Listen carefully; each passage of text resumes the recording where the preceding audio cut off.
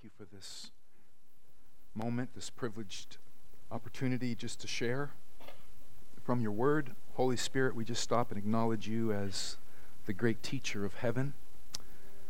Lord, I thank you today for your presence here, speaking and causing us to hear what the Spirit of God has to say to us here in this place. Thank you for it in Jesus' name. Amen. So, I want to, again, most of you that have been around here know that we've been in a season, at least as far as the ministry I've been providing here, talking about the gifts of the Holy Spirit, and we've launched off to that topic from the idea of God's strategy to reach the world. God has a strategy to reach the world, and that strategy was to birth the church, which he did a couple thousand years ago. The church was born on the day of Pentecost.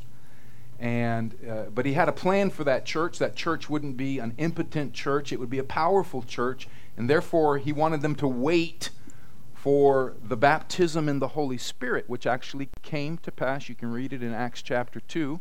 He said, don't go until you've received power from on high, because the job I'm calling you to is it takes power. I mean, it's a big deal. You're not going to get this thing done in your own efforts.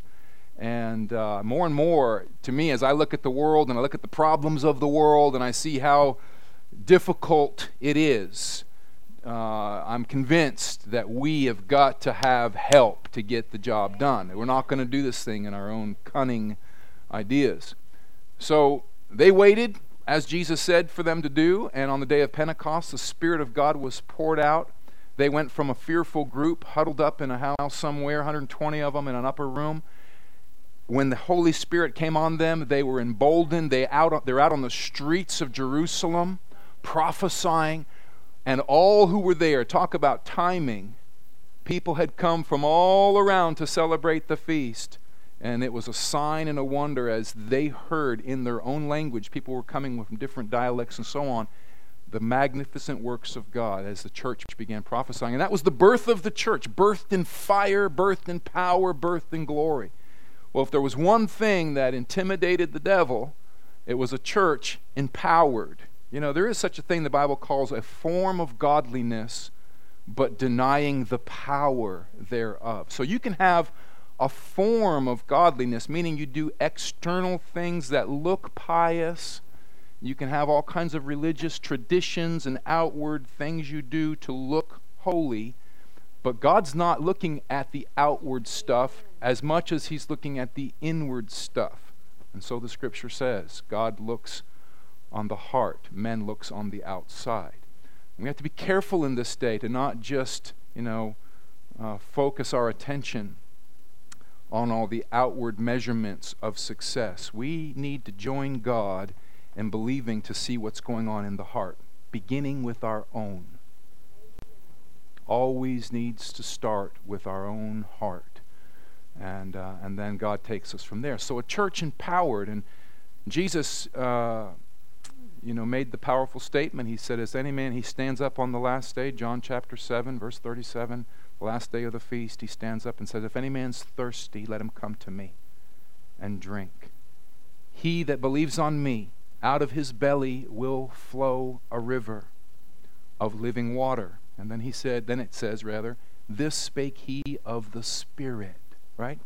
So I know it's been a little bit, I'm just giving a very brief recap before we jump in today.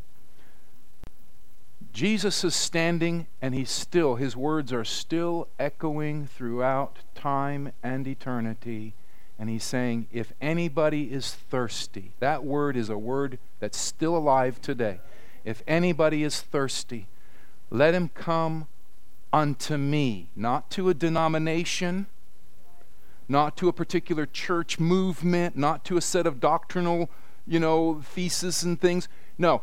If any man is thirsty, there's only one place, that thirst, that internal thirst that every human being has, that it'll get filled, and it's in the person of Jesus Christ. We've got too many people trying to join organizations and not join the person of Jesus Christ. So, let him come unto me, Jesus says, and drink. You have permission. You have both an invitation and permission to be satisfied in the presence of God. Sometimes we feel guilty because we're supposed to be out there saving the world. You know what? You can't help anybody if you haven't been drinking from the personal relationship and fellowship with the person of Jesus Christ. So come and drink, he says. Don't be ashamed of it. Don't apologize for it. It's actually God's pleasure for you to drink, and it's your pleasure and satisfaction. And that's not a one-time thing at an altar call somewhere. That's a lifestyle of drinking from the person of Jesus Christ. And drink to your fill. Actually, let me say it differently. Drink to your overfill. Ultimately, that's what we're convinced outreach is all about. Outreach is the overflow of your relationship with Christ. So drink excessively. This is the only church that's going to exhort you to drink excessively. Let's just make sure you know what you're drinking. Drinking deep of the person of Jesus Christ, right? And so Jesus says, out of that experience, if any man's thirsty, let him come unto me and drink. And then he says, he that believes on me. Now I like to think of that in this light, that as I'm drinking of him and learning how wonderful he really is, not what man has said about him, but what he himself is doing for me and in me, as I'm drinking, he says, he that believes. It's almost like faith arises in me. I'm like wowed by him. It's like you could do anything, Jesus. I mean, the more I drink from you, the more I hang out with you, the more I fellowship with you in just my own simple, straightforward kind of way, I find out that you are amazing. And as I'm in that place of fellowship with you, I have faith arising in me. Boy, anything's possible with you. You know, we could do all kinds of stuff together, Lord. Things that I've been wondering about, you've got the goods to get that kind of stuff done. So he says, he that is thirsty, let him come and drink. And then once you've been drinking, he that believes on me, as the scripture has said, out of his belly, the believer's belly, should be flowing, or will flow, according to Jesus, a river. Not a trickle, not a little spritz, a river of living water. This spake he of the Spirit, the Holy Spirit. So, we've been asking some simple little questions. I know, here I am, me again. We've been asking the question, how's it flowing? Where's it going? And is it growing? Real simple little way of remembering, I think, three very important pieces. You're supposed to have a flow of the Spirit of God from your life. There should be a place where it's not just drinking. Drinking is awesome and it's right. But if you're drinking and it's real and it's genuine and you're really encountering the living God, here's the byproduct of such an encounter. Something starts flowing out of you, right? So how's it flowing? And then where is it going? You know, God has a targeted audience for the flow of the Spirit of God in your life individually. Did you know your relationships and friendships and people you've been acquainted with and all that stuff, from heaven's view, he has set you up as a dispenser of life via the Holy Spirit flowing through you. So we've asked, where's it going? And is it growing? You know, Ezekiel's river in Ezekiel 47 states clearly that there's a river coming out of the throne of God, and the further it gets away or the further it flows out, the more influence it carries. It's deeper and broader, right?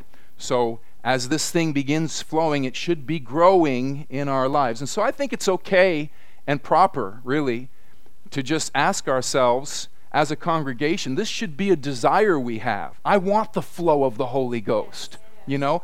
And I'm not ashamed to say that you know, it's not flowing like I want it to be yet. I mean, Paul the apostle, and by the way, some people think, oh, it's all done and it's everything that's ever. Listen, Paul himself said, I don't count myself to have already attained. I don't count myself to have already apprehended this thing, but this is what I'm doing. You can do what you want, but here's what I'm going to do. I'm pressing toward this mark for this prize. I'm going hard after everything available to me in Christ.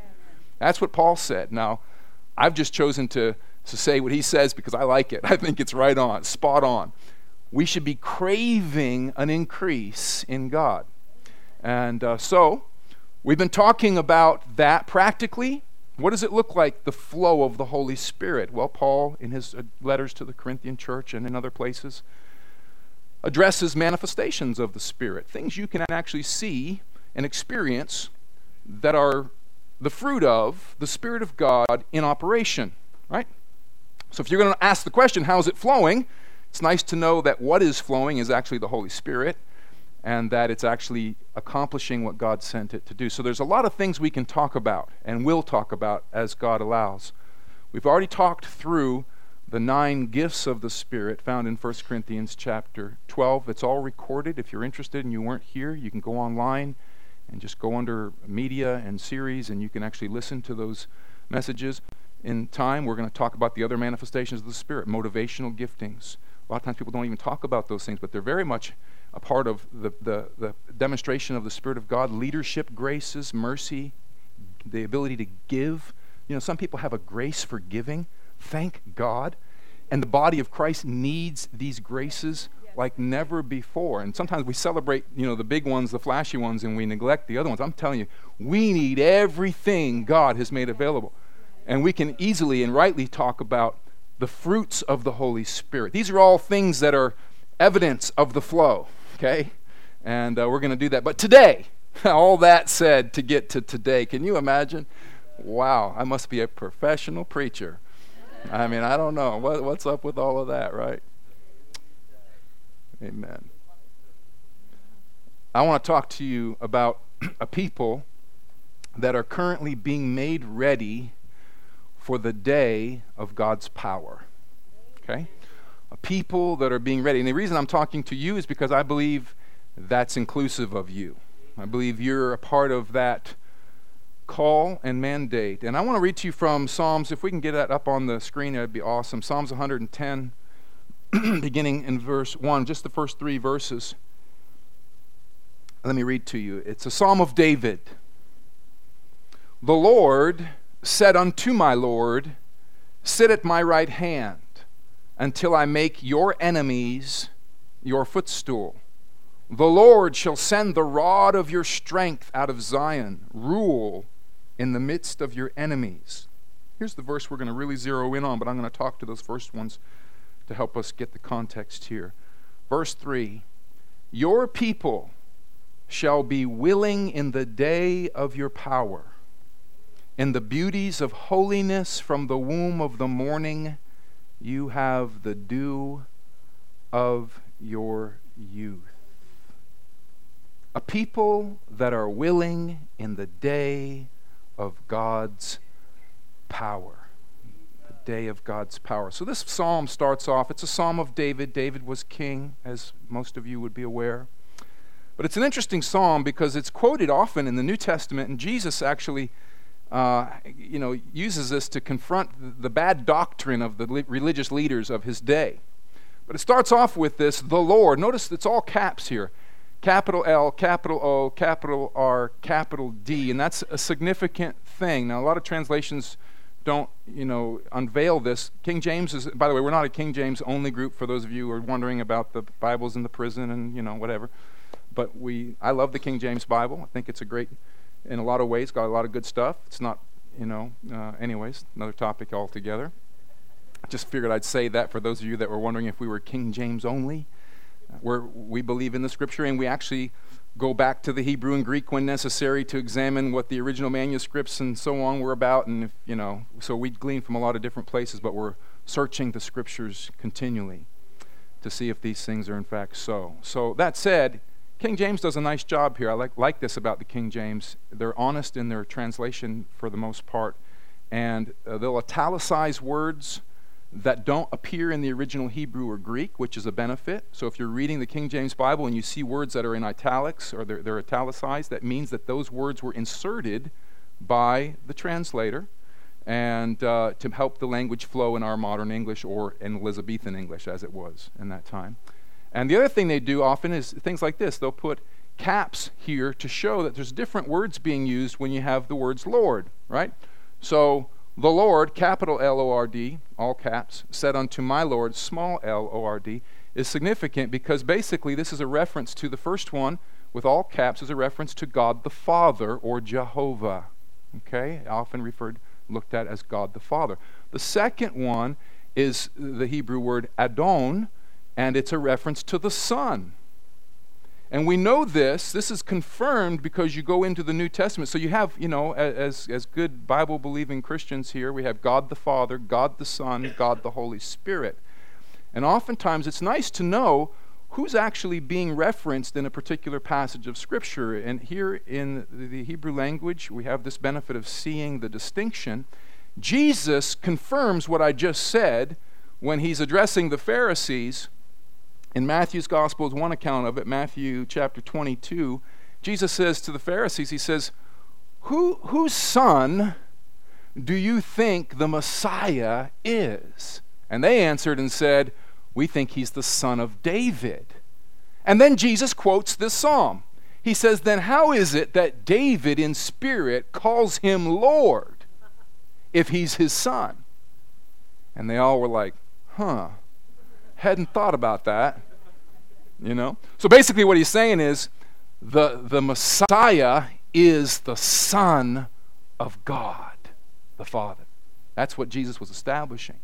So here the psalm starts off referencing the Father and the Son having a conversation. The Lord, the Father, said unto my Lord, David's the one accounting for all of this, being the Son here, sit at my right hand. So the Father says to the Son, sit down at my right hand until I make your enemies your footstool. And then it goes on and it talks about the Lord and his rod, and we'll get there in just a second. All right, so the Father says to the Son, I want you to sit down. Well, guess what? Jesus obeyed the Father. And he, right now, has set himself down at the right hand of the Father. Let me just read to you a couple scriptures. If you got your notepad out, you might want to jot them down.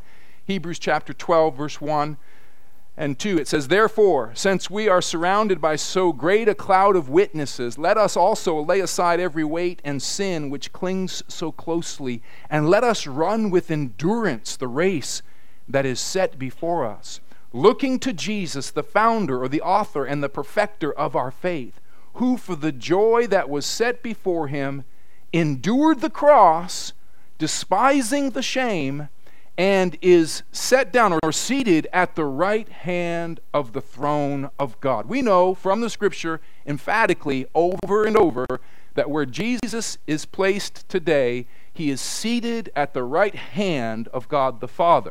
And God the Father said to him, we see it now, the timing of this is after his sacrifice on Calvary and his resurrection and ascension to the Father. He ascends and he is seated at the right hand, which is the hand of authority and blessing. The goats and the sheep. On the right hand, the blessing, the sheep, the goats on the left, that's where they're judged and so on. But he's the son of my right hand, like Benjamin, the son of favor, the son of blessing. And so here's Jesus, the heir of all things as it would be, the God-man, seated positionally at the right hand of the Father with all dominion and authority, until something happens. Let me just read you one more verse because it's important for us to nail this down. Ephesians chapter 1, beginning in verse 15. Wherefore I also, after I heard of your faith in the Lord Jesus and love unto all the saints, cease not to give thanks for you, making mention of you in my prayers, that the God of our Lord Jesus Christ, the Father of glory, may give unto you the spirit of wisdom and revelation and the knowledge of him, the eyes of your understanding being enlightened, that you may know what is the hope of his calling, and what the riches of the glory of his inheritance in the saints, and what is the exceeding greatness of his power to usward who believe, according to the working of his mighty power, which he wrought in Christ when he raised him from the dead, and here it is, and set him at his own right hand in the heavenly places. Now hear this is important. Far above all principality and power and might and dominion and every name that is named, not only in this world, but also in that which is to come. You know, the place where Jesus is seated is above everything. He's seated with ultimate authority over everything. So you got this picture of my Lord said unto my Lord, the Lord said unto my Lord, sit at my right hand. This seat is a place of victory, authority, and absolute dominion granted to Christ for his sacrifice on our behalf. And so Paul says, I want your understanding to be enlightened. I want you to see without any question or shadow of a doubt. I want you, church, so convinced of this reality that the one you worship, the one who is your Savior, has triumphed over every possible demon, every market economy, every world governance, everything that has been, will be, or ever will try to be. He is seated above it all forever and ever and ever. Amen. I mean, that is the echo of heaven's throne room, and it's the absolute reality. And Paul's saying that the spirit of your mind, that you get a revelation, church. This is his prayer. It's his cry. Because a church that doesn't see this and get this goes around living way below their authority level. Way below. So he says he's put all things under his feet, verse 22, and gave him to be the head over all things to the church, which is his body. So he's the head and we are his body, the fullness of him that fills all in all. So, if that's him, you know, the scripture says that we've been seated with Christ spiritually in heavenly places. We're with him. So there he sits on his throne. Praise God.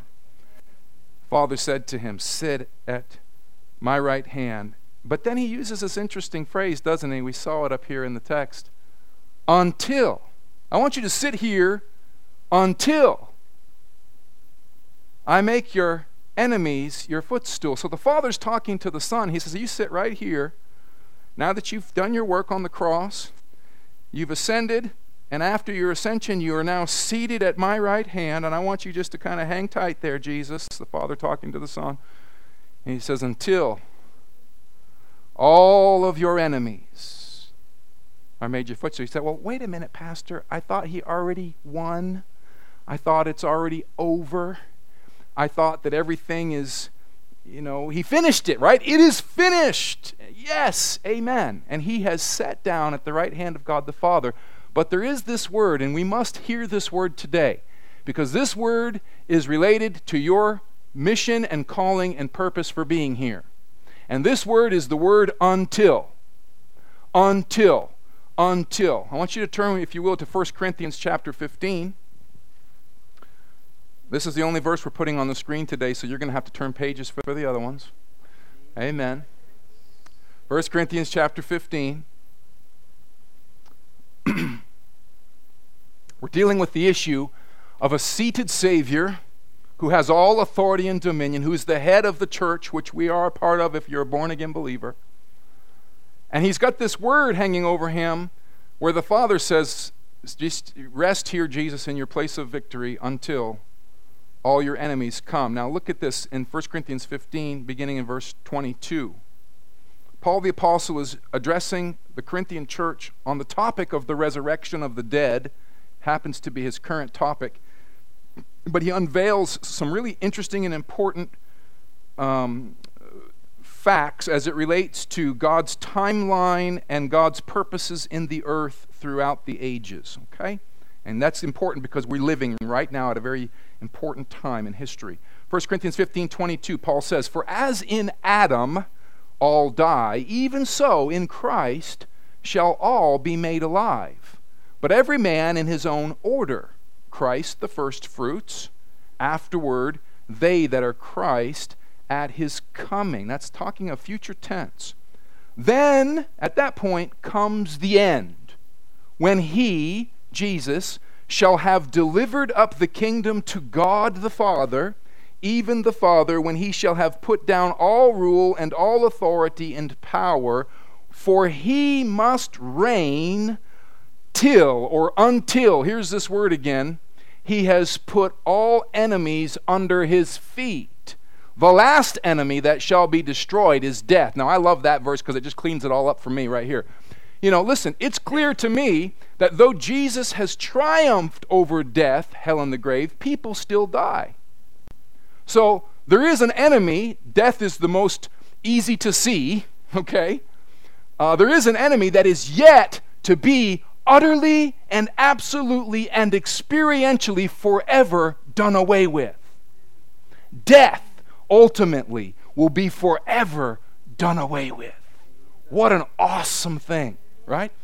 But here we get a picture, because for the people that say, well, I thought it was all finished. Well, it is, but there's still cleanup going on. There's still cleanup going on. And that's the church's privilege. We're part of the cleanup crew. Jesus is absolutely one, but all his enemies, sit here, Jesus, until all your enemies. The last one is death. But until all of them, there's a list of things that are still needing to be brought under submission to Christ, to his rule, and to his authority. So we're in this place of until right now. There's still stuff being worked out right now in the earth. So he says this, for he must reign until he's put all his enemies under his feet. The last enemy that shall be destroyed is death, for he has put all things under his feet. But when he says all things are put under him, it is manifest that he is excluded, meaning the Father's not under him, which did put all things under him. Now hear this last verse here. And when all things shall be subdued unto him. So here's the deal. All things are currently subject to him, but all things have not yet been subdued unto him. Are you with me? He has authority over everything, but everything has not been brought under that authority yet. It's absolutely there, but it's not yet been subdued. Now let's go back to our primary text up here, because what we're really talking about, I'm going to get to it, trust me, trying hard. God's people are going to be willing in the day of his power. Meaning there's a purpose for you and I being here. We're not just here to suck up air and warm a pew. Amen. There is a purpose for us. And this goes back to our theme of out of your belly should be flowing something. Why? Oh, just to splash and make the flowers a little brighter. And no, you're missing it. There's something that God has in his mind until all his enemies. And the vehicle for subduing all things unto Christ is his church. I might be quoting the wrong verse. Let me just shoot it out there. Ephesians 3:10. Ephesians 3:10, I think it is.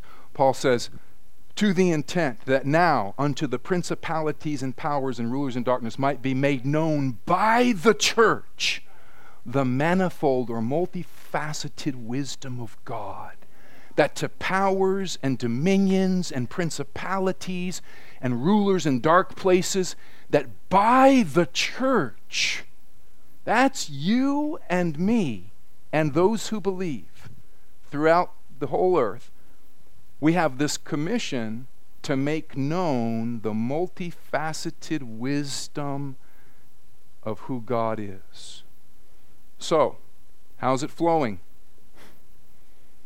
Where is it going? Is it growing? These are things that are happening right now because we've got this until word that's still lingering in history right now. Until.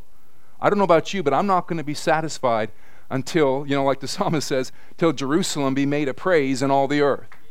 I'm not going to be satisfied until all this stuff, this annoying stuff, these bondages, these addictions, these rogue spirits going around ripping people off. God's not satisfied with it. You think God's just content just to let the world linger in this chaotic state when Jesus has paid for redemption for it all? No way. And neither should we be content. We should be emboldened and impassioned to see the kingdom of God advance at every cost. At every cost. We should be listening to the Lord and then receiving our assignments and being about his business. So the reality is, for 1 Corinthians 15, all things are subject unto him, but all things have not yet been subdued unto him. All things have not been brought under that authority, and that's part of our mandate. So the psalm that we began with, I hope you're okay with me toggling here back and forth.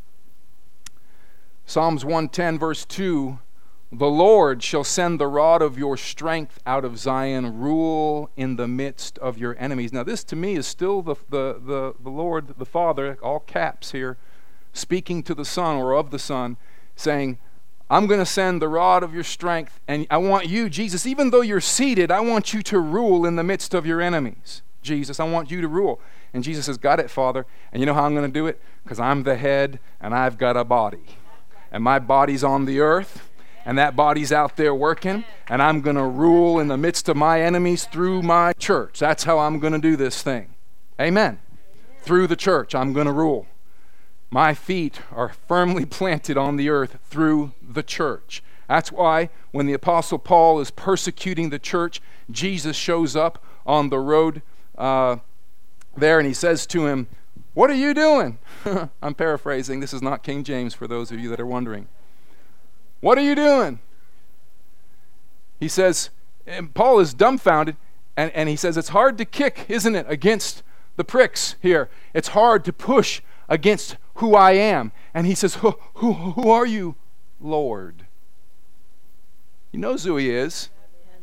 He's just kind of answering as he's saying it out there. And Jesus says, why are you persecuting me? Well, Paul was persecuting the church. You see, there's not, in God's mind, there's not a separation here between Jesus and the church. He's the head, we're the body. So he's seated, we're seated with him, but the practical function of our lives is that we're here on earth strategically from God's point of view, because Jesus has been commissioned to sit and rule to rule in the midst of his enemies until all of his enemies are made subject to him. And here's how it's happening through the church. So that brings us to the key verse here today. Your people. You see that all that backdrop sets the stage for this theme. Your people, God. This is David now writing the psalm, and he's having an insight. You know, you ever get one of those? You're just kind of reading along, and all of a sudden you go, oh, I see it. And so David, all of a sudden, he just sees it, and he says, I get it. Your people, God, are going to be willing in the day of your power, in the beauties of holiness and so on. Willing in the day of your power. It's an interesting word, willing, in the Hebrew language. Interesting word.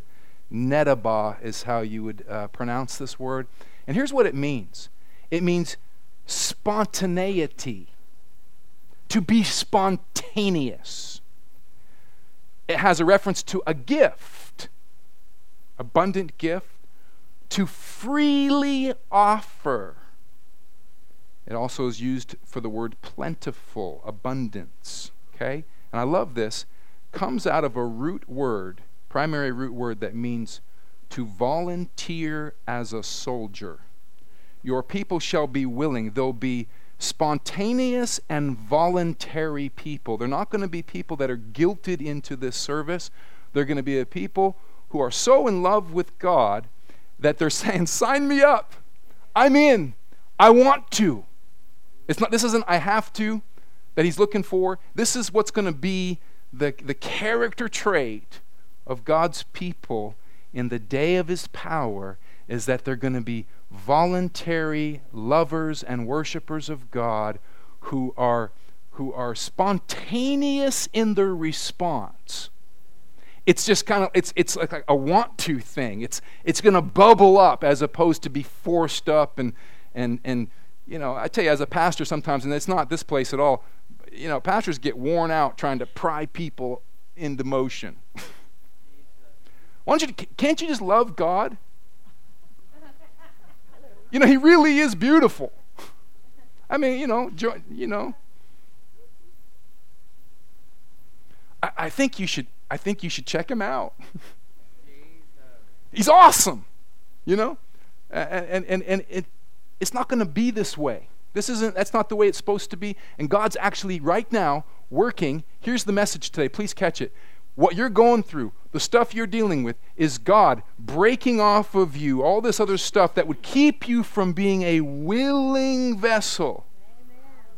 A lovesick, voluntary, running hard after God. All that you're going through right now, I'm going to show you in just a second, is attached to this end goal that your people, God, are going to be willing, spontaneous, voluntary in the day of your power, to volunteer as a soldier. Interesting, let me just show you this word where it gets used a couple other places. Exodus 25, and the word in its root here. Exodus 25:1, it says, "And the Lord spoke unto Moses, saying, Speak unto the children of Israel that they bring me an offering of every man that gives it," here it is, "willingly. With his heart you shall take my offering." So this is the same exact word that we just talked to, nedabah. It's the same word, so willingly. So in the context here in Exodus, it's being used when God was getting ready to build the tabernacle. He says, Moses, here's what I want you to do. I want you to take up an offering from the people to build the tabernacle, but I want it from people who are going to give it willingly. I don't want you to pressure them. I don't want you to dangle them over hellfire if they don't give. What I want you to do is I want you to call them to the great privilege, but what I'm looking for, what I want to build this house with, is hearts that are changed and grateful. That's what God's after. You know, God's got all the money. He can do anything in the natural He wants to do. He's not scraping around looking for dollars. What He's looking for is the hearts of people. That's what He's after. And we've got all these things that keep our hearts stuck. Can you say amen to that? Because it's a fact. We have things that keep our hearts stuck. And so God says, here's the beautiful testimony of this day in which we're living. There's going to be a people in the earth who are willing, spontaneous, voluntary in the day of His power. The day of His power. Another verse that's there, which is a beautiful supporting verse here, is Exodus 35:29. It says, "And the children of Israel brought a willing offering." It's the same word. They brought this spontaneous, free from the heart, I love God and I'm doing this for that sake and that sake alone kind of an offering. Voluntary, spontaneous. I think for me it's important to state this. When you use the word spontaneity, we're not talking about impulsive. It's a difference between being impulsive and being spontaneous, right? Impulsive, has all different kinds of potential motivators behind it, impulsiveness. But spontaneity, I think, is really more attached to love. You know, I think of, and I've shared it a zillion times here, but just my relationship with my wonderful wife, Christy, and when we first met, man, I had so many creative, spontaneous kind of ideas, and I learned to just roll with them. You know what I mean? Like you don't have to plan everything. You can actually get an idea and just do it. Boom. That's not impulsive. That was spontaneous, and it worked. Cha-ching.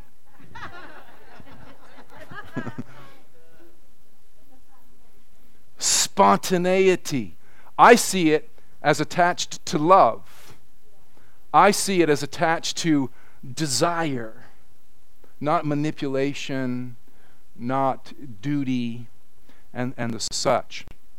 I see this spontaneous, willing people, Moses talking to them at that time about the tabernacle, but as a people that are responding to the benefits they've just received. They've just come out of bondage for 400 years. Hello. 400 years of hard, cruel bondage in their families. God has, through signs and wonders and mighty deeds, split the Red Sea, swallowed up the Egyptians in the Red Sea, and they come out, and God says, now it's time for an offering. And I want to see what kind of offering they'll bring me. Now think of that in our context. You didn't come across, the Red Sea in Egypt, but you did come across the sea of sin. Egypt is a type of sin. and God who spared not his own son, but gave him up for us all and delivered us, we've got reason to be a voluntary, spontaneous people that are just like living out of this place of, I'm forever grateful, God, for who you are and what you've done for me. And you want to build a house to glorify and for your presence to be like right close by. By the way, having the presence of God right close by is really important and wonderful. But you know, you talk about all the fears and all the cares that are out there today. There is nothing that mitigates fear like the presence of God. Perfect love cast out all fear. So, you can go on and on searching this word out and finding this willing, spontaneous word. But here's an interesting one that I have to include today. It's found in Psalm 68 and 1. You would never know that this word is the same Hebrew word just by reading it in the English language. You know, I'm going to read the previous verses here because I love the Word of God and I think it matters the way the context falls. So just hear these words. You know, you may have come here today just to hear these words that I'm about to read, but they're powerful words. And then I'm going to show you the word in the Hebrew that's the same word, willing, that we've been studying here. Psalms 68, beginning in verse 1, to the chief musician, a psalm or song of David. Let God arise. Let his enemies be scattered. Let them also that hate him flee before him. As smoke is driven away, so drive them away. As wax melts before the fire, so let the wicked perish at the presence of God. Let the righteous be glad. Let them rejoice before God. Yea, let them exceedingly rejoice. Sing unto God. Sing praises to his name. Extol him that rides upon the heavens by his name, Jah, and rejoice before him. A father of the fatherless and a judge of the widows is God in his holy habitation. God sets the solitary in families. He brings out those which are bound with chains, but the rebellious dwell in a dry land. O God, when you went forth before your people, when you did march through the wilderness, Selah, the earth shook. The heavens also dropped at the presence of God. Even Sinai itself was moved at the presence of God, the God of Israel. You, O God, did send a plentiful rain, whereby you did confirm your inheritance when it was weary. This word plentiful is the word willing. It's the same Hebrew word. Think about this for a second. We've just read about how awesome God's power is, about at his presence enemies scatters, wax melts like before fire, mountains and obstacles and enemies and all this junk that the world is facing right now. At the presence of God, they flee and so on. And then he says, you sent a plentiful rain, or a willing, spontaneous, nobody had to force you, God, to do it. You know, isn't it interesting how we want God to be spontaneous and willing?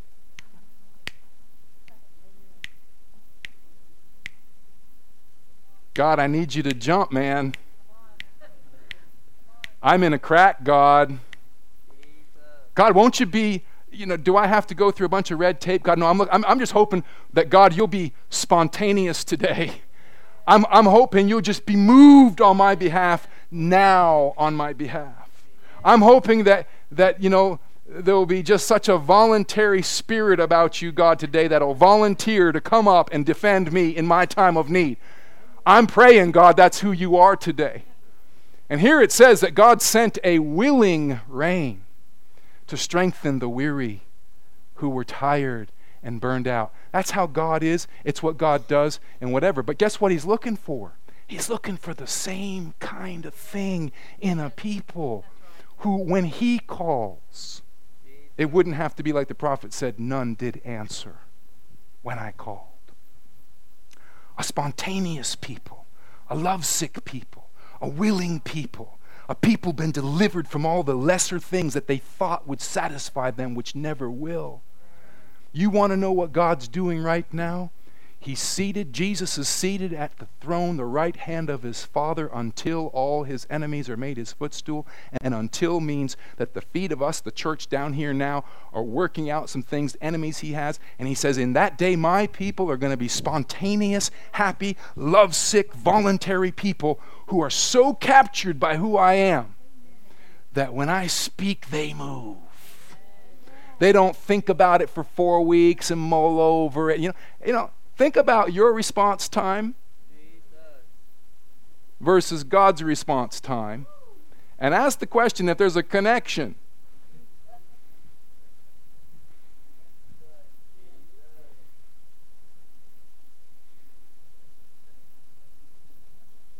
Selah. I have to ask myself, The good news is that God is merciful. He's working in us both to will and to do of his good pleasure. But it is without question in my thinking where we are today as a people. My people shall be willing. You want to know what the character trait, the quality that's going to mark God's people in this hour? Because there's a lot of people who say they're God's people. But you want to know what the mark's going to be? My people are a people who are going to be willing, spontaneous, voluntary. They're not doing it for guilt's sake, condemnation's sake. They're doing it because they are so in love and so appreciative and just, I want you, God, Now, the interesting thing is, to get that quality in a people, it doesn't happen by telling you to try harder. Just hang with me just for a couple more minutes today.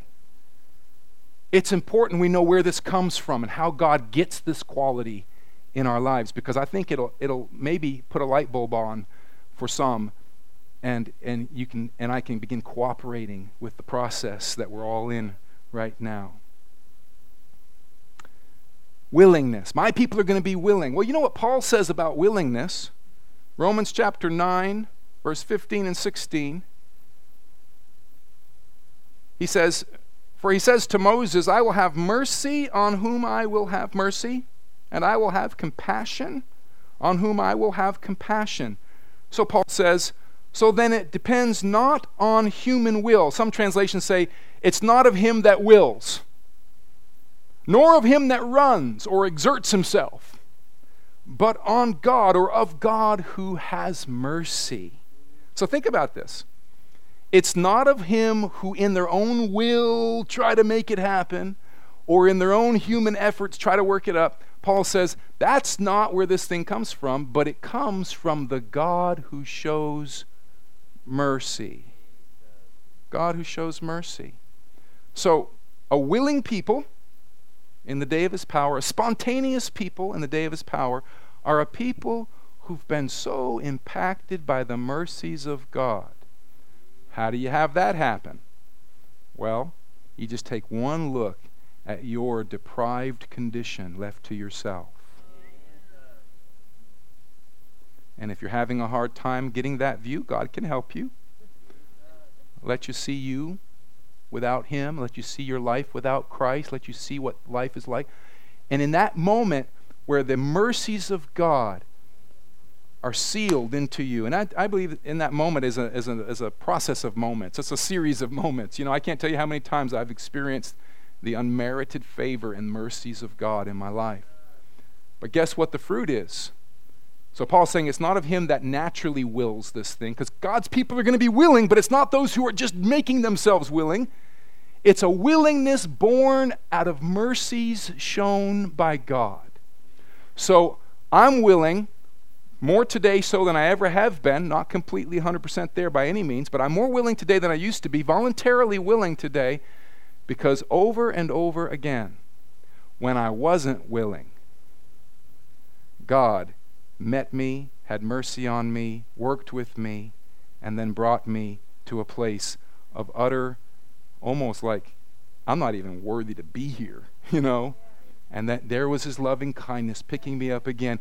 The next time around, guess what happens? When he calls, I'm a little quicker to respond. And it's coming out of a different place. It's coming out of, it's only right. because you're so merciful. They're impacted. This people are impacted by His mercy. Spontaneous, like those of your first love. Spontaneous acts. Jesus says in Revelations 2 to the Ephesians church, I see all the good things you're doing, but I've got this against you. You've left your first love. And then He says, do the first works. Repent. What are the first works? These are love works. Your first love, that's what He says. These first works are works that are spontaneous and from the heart. So do the first works. Go back to those first things. And in that place, can please, if you don't hear anything else, hear this today. God is examining where our works are coming from. And what He's looking for is spontaneous, voluntary responses. And when they're not there, He's not looking for us to act like there's something different. He just wants us to see it and say, God, my desire, my spirit is willing, though my flesh is weak. And my spirit says, God, I want to be everything you want me to be. I want to be one of those willing people, voluntary people. I don't want to hesitate when you call on me. Will you work with me, God? He says, yeah. All right. So, I'm trying to get so much in such a little bit of time. But I'm going to get it out, and you're going to be okay. You absolutely are going to be okay. Trust me, I've seen several people survive before. A few of them have actually returned, amazingly. All right. Your people are going to be willing in the day of your power. You know what this word is, power? It's the word, it really references army. In the day of your army. You can look it up in the Hebrew for yourself. Power, force, army.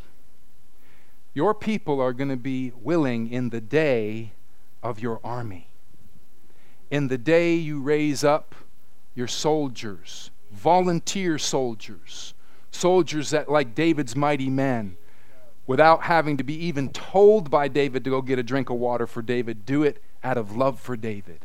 They heard what David longed for and they went because they loved him. And these were radical, sold out, risking their very lives kind of people, motivated by love for their king. So this word is army. Your people are going to be willing volunteers in the day of your army. Which brings me to this verse about the army. And I believe if you hang here and you just hear it, this is going to connect a few dots for many of you today of what you're currently dealing with. Exodus chapter 7, when God's bringing the children of Israel out of Egypt, He has a plan. He tells Moses about it.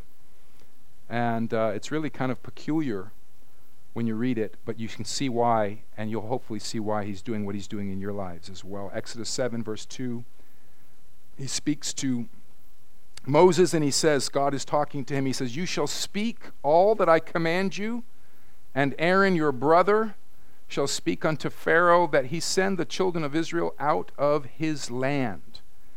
And, God says, I will harden Pharaoh's heart. What? God, I thought you were working with us. You mean you're going to send me with a message and tell somebody to let my people go? Okay, I get that. That makes sense. And then when we do that, you're actually going to harden his heart so he won't let us go? I mean, God, I wasn't born yesterday. And that just doesn't sound good. That is not what, the board meeting said we were supposed to do. I mean, we got different ways of achieving the goals, and we thought you could just work with us. So what you ask us to say, then you would back us up and actually do it for us. No, couldn't you soften his heart? Why harden it? Couldn't you soften it and just say, I would love to see you go. Here, have all the gold. Have everything. Let me know if you need some help with the construction projects. We got tons of good help. God, couldn't you kind of just move like, what is your definition of how God is going to work in your life? What is it that you've assigned God to do with your life? But God says, Moses, here's how it's going to roll out. Now you got to remember, Moses is 40 years on the backside of the wilderness, pretty discouraged, and God's now telling him, he's laying out the game plan. Totally different than the way we would approach this thing. But here's God. He says, I'm going to harden Pharaoh's heart. I think he did that. And multiply my signs and my wonders in the land of Egypt. But Pharaoh shall not listen to you, that, hear this, I may lay my hand upon Egypt, and here it is, and bring forth mine armies. So catch this. God hardened Pharaoh's heart for the purpose of bringing forth his armies. My people will be willing in the day of my army. My people will be willing in the day that I'm bringing up my troops in the earth. My people are going to be voluntary, willing in the day that I'm forming my army. Now think of the Exodus drama, which is, let my people go. No, okay, have that. Here's some flies, and here's blood in the water, and here's frogs, and all the 10 plagues. And they go from Pharaoh saying, okay, you can go. And then they start to go, and he says, oh, no, I don't think you can, because God's hard. Back and forth. Back and forth. Anybody been in back and forth? Like you go from, like God gives you a word, great deliverance shows up, and all of a sudden, everything that seemed to be going in your favor now is working. It's almost like, God, what happened? You said this, and now it's this, and back and forth. Let me tell you what back and forth does. Back and forth cultivates and brings forth an army who've learned that God is in charge, not the devil. And God has a bigger agenda, hear this, than just delivering you and me out of our circumstance. God has an agenda to show his power in all the earth. And he's looking for a people who will be willing in the day of his power or the day of his army, because right now, realize it or not, he's got his eye on you and me and many others that he is preparing to march throughout the earth with such a deep revelation of his mercy and his grace and his faithfulness. One thing I can say, though I've been back and forth, let my people go, yes, no, yes, no. Yeah, I've been back and forth for years. One thing I've seen in all this back and forth stuff is that God is faithful. God is merciful. So it's not of him that wills in his own strength, but it's of God that shows mercy, and that mercy is what creates this voluntary, spontaneous, you know what? I don't have to understand it all. If God said do it, I'm going to do it anyway. And if God says do it, it's going to work out, and I'm going to trust him to bring it all forth the way he wants to do it. He goes on, you can read it in your own time. He says, I'm going to show the Egyptians that they, the Egyptians, might know that I am the Lord. The whole world. So, you can take the rest of that verse and meditate on the beauties of holiness in the womb of the morning, the dew of your youth. I just would summarize it and say this. This people is going to be full of freshness, not old, stale, tired stuff. This people is going to be dripping with the dew of their youth. Amen. That means you can be old in years, but dripping with the dew of youth. Amen. You can just be dripping with the greatness of the Lord in the day that we're living right now. A willing people dripping with the dew of their youth because of the anointing. Wow. All right. So here's how I'm going to close. By reading the scripture to you. Your youth. I was going to try to shorten this all up, and God said, no, don't shorten it up. Just read it. I'm going to read to you Psalms 103. Just hear these words today. These words are speaking today, right now. to many of us in this place. Psalms 103, a psalm of David. Bless the Lord, O my soul, and all that is within me. Bless his holy name. Bless the Lord, O my soul, and forget not all his benefits, who forgives all your iniquities, who heals all your diseases, who redeems your life from destruction, who crowns you with loving kindness and tender mercies, who satisfies your mouth with good things, so that your youth is renewed like the eagles. The Lord executes righteousness and judgment for all that are oppressed. He made known his ways unto Moses, his acts unto the children of Israel. The Lord is merciful and gracious, slow to anger, and plenteous in mercy. He will not always chide, neither will he keep his anger forever. He has not dealt with us after our sins, nor rewarded us according to our iniquities. Isn't that good news? For as the heaven is high above the earth, so great is his mercy toward them that fear him. As far as the east is from the west, so far has he removed our transgressions from us. Like as a father pities his children, so the Lord pities them that fear him. For he knows our frame, he remembers that we are dust. As for man, his days are as grass, as a flower of the field, so he flourishes. For the wind passes over it, and it is gone, and the place thereof shall know it no more. But the mercy of the Lord is from everlasting to everlasting upon them that fear him, and his righteousness unto children's children, to such as keep his covenant, and to those that remember his commandments to do them. The Lord has prepared his throne in the heavens, and his kingdom rules over all. Bless the Lord, ye his angels that excel in strength, that do his commandments, hearkening unto the voice of his word. Bless you the Lord, all ye his host, you ministers of his that do his pleasure. Bless the Lord, all his works in all places of his dominion. Bless the Lord, O my soul. Stand to your feet if you would today. I want to pray with you.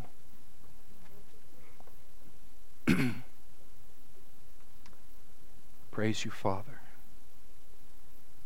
Lord, I want to thank you today that Jesus is seated at your right hand, having all dominion and authority and power. I want to thank you that he is ruling from that place over all creation, things seen, things unseen. There's nothing that is above him, Lord. You have placed all things under his feet. I want to thank you today that he is the head and we are the body. I want to thank you today that we're members in particular, that we each have a unique function in grace. And I want to thank you today that from the place of your authority and your grace, you're working in us right now a spontaneous, voluntary spirit that is so impacted by your mercy, so impacted by the way you've handled us, Lord, not according to our sins. You didn't handle us the way we deserved, Lord. You've been so kind to us over and over again. And I want to thank you today that that kindness is working a voluntary, willing spirit in us. I thank you today, Lord, that your grace is bringing forth this army right here in this place.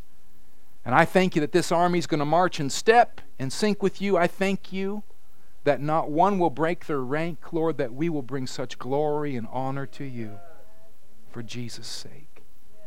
Lord, you know the 10 plagues that people are living through right now. Many people up and down, back and forth with all kinds of adversities, moments of victory and moments of going right back into the same stuff. But I want to thank you today, Lord, that you're present in the midst of it all. I want to thank you that in the midst of it all, you're developing an army, Lord, of people. I want to thank you in the midst of it all, you're showing yourself faithful, and those that are watching us walk are also seeing it. I want to thank you today. Lord, I pray that our youth would be renewed like the eagle today. Lord, those that are heavy and oppressed and sad and feeling old and tired, and God, I want to thank you today for breaking off old and tired and just letting us drip with the dew of our youth because of the Spirit of God and the anointing over us. And just break off all oppression and heaviness and fears and cares because you are God. Thank you for it, Father. We just receive it, Lord, right now by your Spirit. And Lord, I want to thank you that our response time to you would get shorter and shorter and shorter. Lord, that our response time to you would be just so spontaneous for love's sake. It would just be our great pleasure to do your will. Lord, we acknowledge that we can't do that on our own, but we're asking for your work in us to bring us to this place. We thank you and we love you for it in Jesus' name. Amen.